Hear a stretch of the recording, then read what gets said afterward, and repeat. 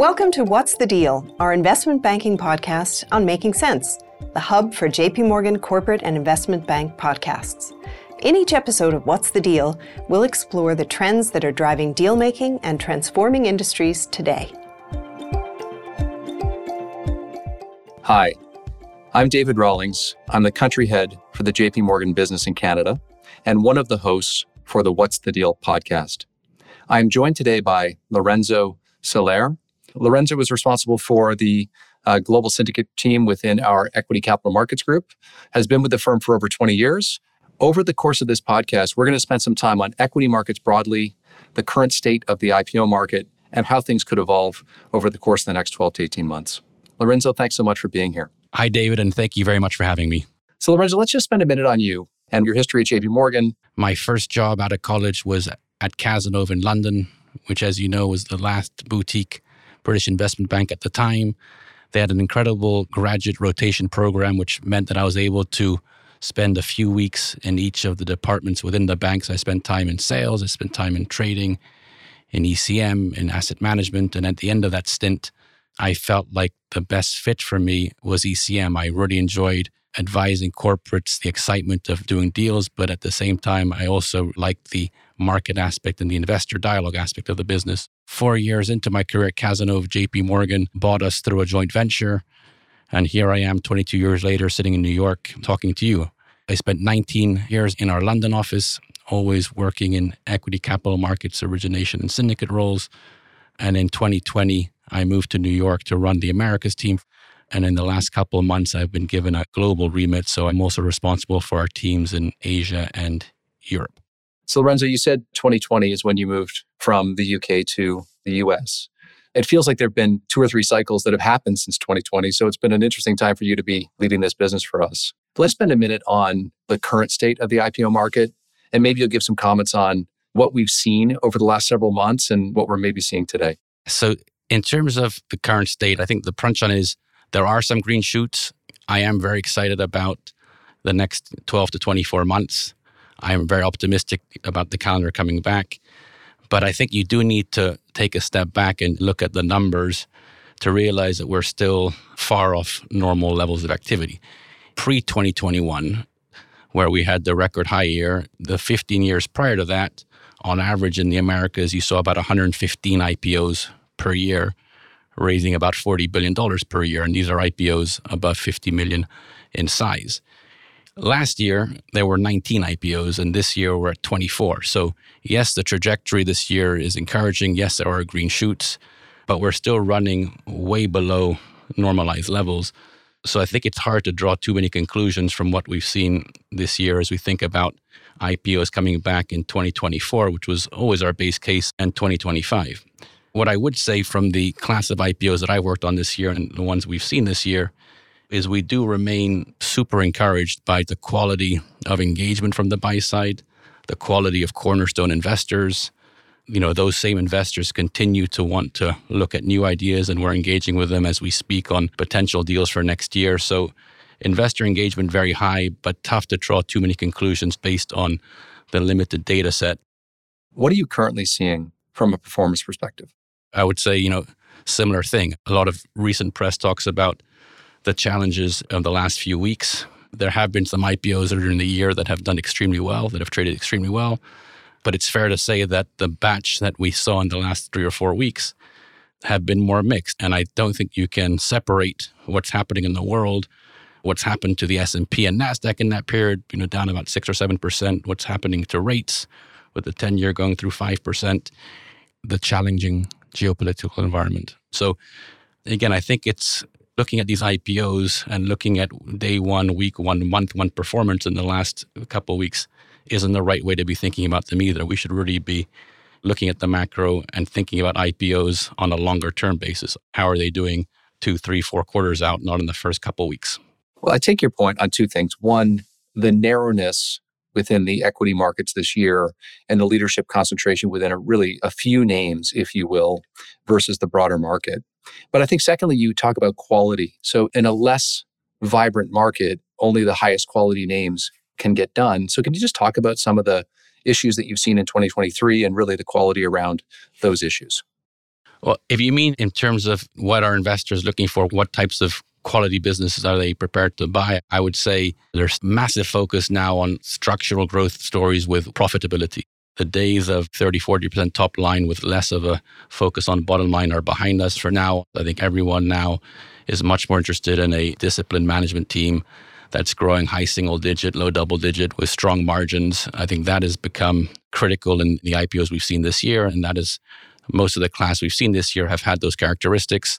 I think conservative guidance is very important and something investors will be focused on as we think about the next wave of IPOs. I think capital structure, stating the obvious, but with the rate environment that we're currently going through, people are going to want to see balance sheets that aren't too stretched and companies that are able to deliver high free cash flow yields. And I also think from a technical perspective, and we've talked to a lot of investors over the last few months around this, I think appropriate lockups, particularly with companies that have deep capital bases and have had lots of private rounds, I think making sure we have structures in place whereby existing owners sell over a longer period of time in a coordinated way, in a staggered way. I think those will become factors that the buy side will look for as we think about the next wave of IPOs to come. Terrific. So what I'm hearing from you, it sort of leads you to generally larger, more established companies.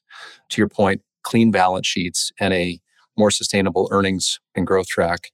How has the cornerstone investor evolved over time and how important is that in today's environment? And then secondly, just a little bit more detail on lockups and what might be expected. So listen, I think the cornerstone investor has evolved in the last 12 to 18 months and has become more prevalent. And I believe will become more prevalent as IPOs come back in 2024 and 25. The challenge is to really try and spend time early on and be thoughtful about introducing these companies that were mandated to meet with these types of investors 9 months, 12 months in advance of the IPO and really give them the opportunity to get to know these companies, to build their models, to gain the trust of the management teams, and to identify the right long-term shareholders for these businesses. We will be spending and continue to spend a lot of our energy on IPOs in introducing companies to clients at an earlier phase, in setting up not one round of meetings, but 3 or 4 in that lead up to the IPO, in giving them more access to the business, doing site visits. And that has become a very important part of the IPO process because we want to make sure we are seeding these companies with the right long-term investors. So I do believe we will see a lot more of that. I think it's the right thing to do. And I think the buy side are also very keen to engage in an earlier phase. So that will continue to be the mold of how we execute IPOs over the next 12 to 18 months. And just one more question on that. Is there sort of a perfect place in terms of size of deal? Do we think the cornerstone should be 20%, 30%, 40%? Is there sort of a going in position in terms of what would be ideal for the outcome of an IPO? Yeah.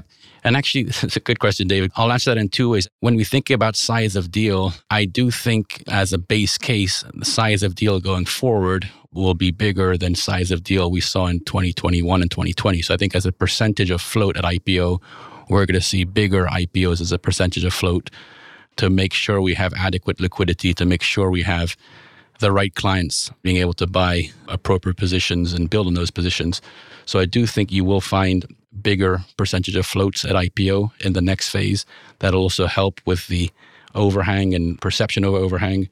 And then within that float, as a rule of thumb, 20 to 30% feels like the appropriate mix to ensure there's still enough available for new investors, but also to seed the right cornerstones with enough of the company so they have what they need on their side. So I would put it in that 20 to 30% bracket. There will be exceptions on either side of that number.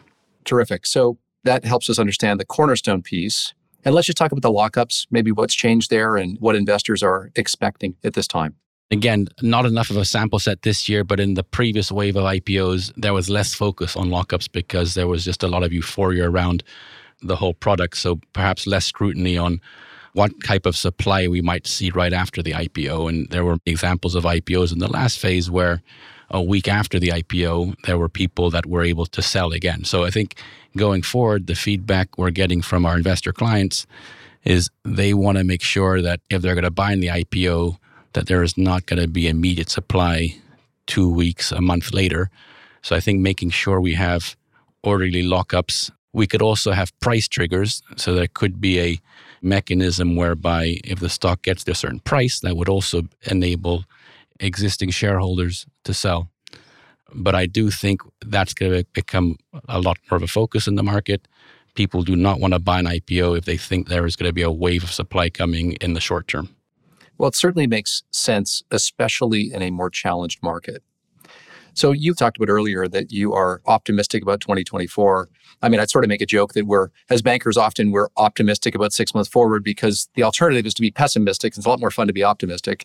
But let's look at 2024 and talk about what could happen. What are you thinking about as you think about the first half of 2024?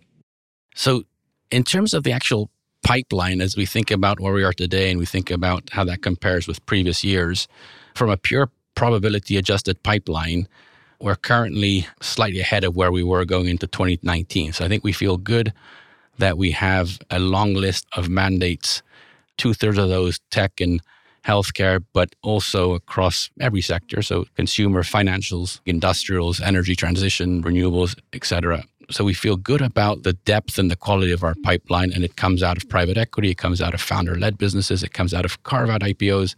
From the demand side of the equation, I still think, and I will always think, that we rarely have an issue identifying investors for well-priced and interesting IPOs. So I do feel from a demand-supply dynamic, we're in a good spot as we think about next year. The million-dollar question that's been on our minds for a while now is, has the bid-ask spread narrowed enough? And I do think we're in a place now where public valuations have been such that corporates and sponsors understand the levels required if they want to IPO businesses. Private valuations are also coming down. From a bid-ask perspective, we're in a good place. In my mind, the macro is key. Stability rates having peaked for me, that'll be a catalyst to our product. There's still evidence that we're not quite there yet. And will that be in end of this year? Will that be Q1? Will that be Q2? I can't give you an answer on that. My view is that it will be in the early part of next year, but I think that'll be a key catalyst to get our product going. And how do you think the election cycle may impact this? If we look back over the last 3 election cycles, so 2012, 2016, and 2020, it's actually had de minimis impact on ECM volumes in those years. And in fact, IPO volumes, in terms of number of IPOs per year, in those 3 years have averaged about 125 IPOs per year, so higher than the last 15-year average. There will be shorter windows. We'll need to get ready and hit those windows. But based on the last 3 election cycles, we should expect normal levels of ECM activity. You've alluded to some of this already, but how would you define a successful IPO when things come back, both from a corporate's point of view? Again, hard one to answer, David, because ultimately it'll come down to the corporate or the sponsor. They'll have their own definition of what they think is a successful IPO. But I've been doing this for a long time. And in my mind, it needs to be a combination of shareholder register, of fair valuation, and of aftermarket. And of those 3, I would probably put the most emphasis on the first, but I think those 3 components are very important components. And when I talk about aftermarket, I don't mean day 1, week 1, month 1. I mean 2-3 quarters out. Have the top shareholders that we've brought into the IPO, have they built on their positions? Is the stock trading in an orderly fashion? Is the stock outperforming peers? So for me, that is how we should be thinking about IPOs and successful IPOs. We should not be focused on day 1 moves. And in fact, I would argue that a day 1 40-50% pop is not healthy for anyone. It leads to higher volatility. It leads to higher volume. And it's usually influenced by factors that are external to the IPO. So Lorenzo, you spent almost 20 years in the UK. You spent the last 3 years in the US. You now have this global remit. How has that evolved for you?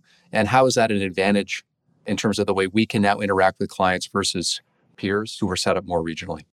So in terms of our setup, the first point to make is we do have a very deep and experienced team globally, so in all 3 regions that I rely heavily on. We've been doing this for a long time. Our clients are increasingly also being set up on a global basis. So I think being able to interface with our clients and meet their needs in terms of asset allocation and how they're viewing the ECM calendar on a global basis is critical.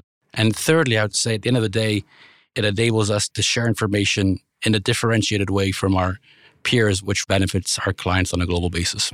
Amazing. Well, it's a big world out there. We have incredible access. What a great role for you to take on at this time to really help develop this business further.